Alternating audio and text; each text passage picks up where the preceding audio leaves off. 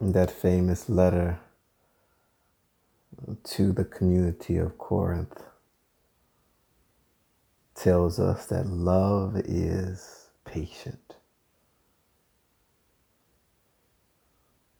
May the quality of your love be measured by the depth of your patience.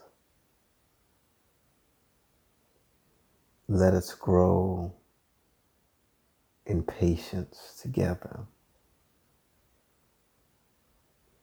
May our love be rooted in the soil of patience. Taking a few moments to gather ourselves to ensure that we have a grounded love in the soil of patience. Allowing those feet to be firmly planted on the floor, back straight and relaxed at the same time. You can close those eyes if you like, and noticing the center part of your body, taking a deep inhale in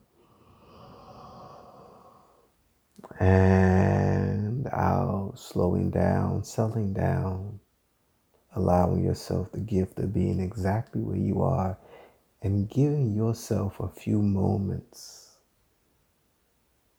to grow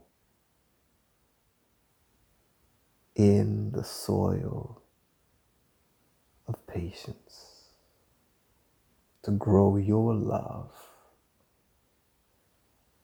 in the soil of patience.